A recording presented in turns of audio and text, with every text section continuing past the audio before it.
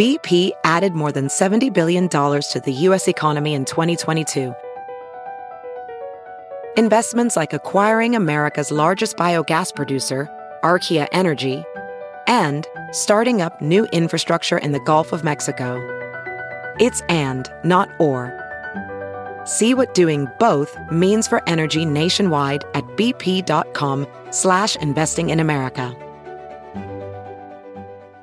Good morning. I'm Ty Hawkins at Fox 2 with your St. Louis news, driven by Bomarito Automotive Group. An icy morning across the St. Louis region. Freezing rain is causing issues on roadways across the bi-state. A jackknife tractor-trailer caused the closure of the ramp from westbound Interstate 44 to northbound 270 for hours overnight. Another big crash on westbound I-64 near Mason Road involved more than 20 vehicles and caused the highway to be shut down for hours. One man is dead and 2 others injured in a shooting at an East St. Louis church. It happened in the cafeteria at the Pilgrim Green Missionary Church. Police say 2 men shot each other during an argument. One shooter died. The other is hurt. A bystander was also shot. The Kansas City Chiefs advanced to their 3rd Super Bowl in 4 years. Late in the 4th quarter, tied at 20. The Chiefs trying to get into field goal range. Patrick Mahomes scrambles for a first down. A late hit penalty adds 15 yards. That sets up Harrison Butker for a winning 45-yard field goal with 3 seconds left. The Chiefs beat the Bengals 23-20. It's the Chiefs' first win against Cincinnati after 3 straight losses. From the Fox 2 Weather Department, ice is falling across the region. Light freezing rain is enough to coat the roads and sidewalk in a slick glaze. That should end around 9 a.m. Our high today is 24 degrees. Tonight, partly cloudy with a low of 18. Untreated icy spots will not get a chance to melt. Clouds move in tomorrow and stick around through Thursday. A slow warm-up overnight the next 3 days. The high of 27 tomorrow, 36 on Wednesday, and 45 on Thursday.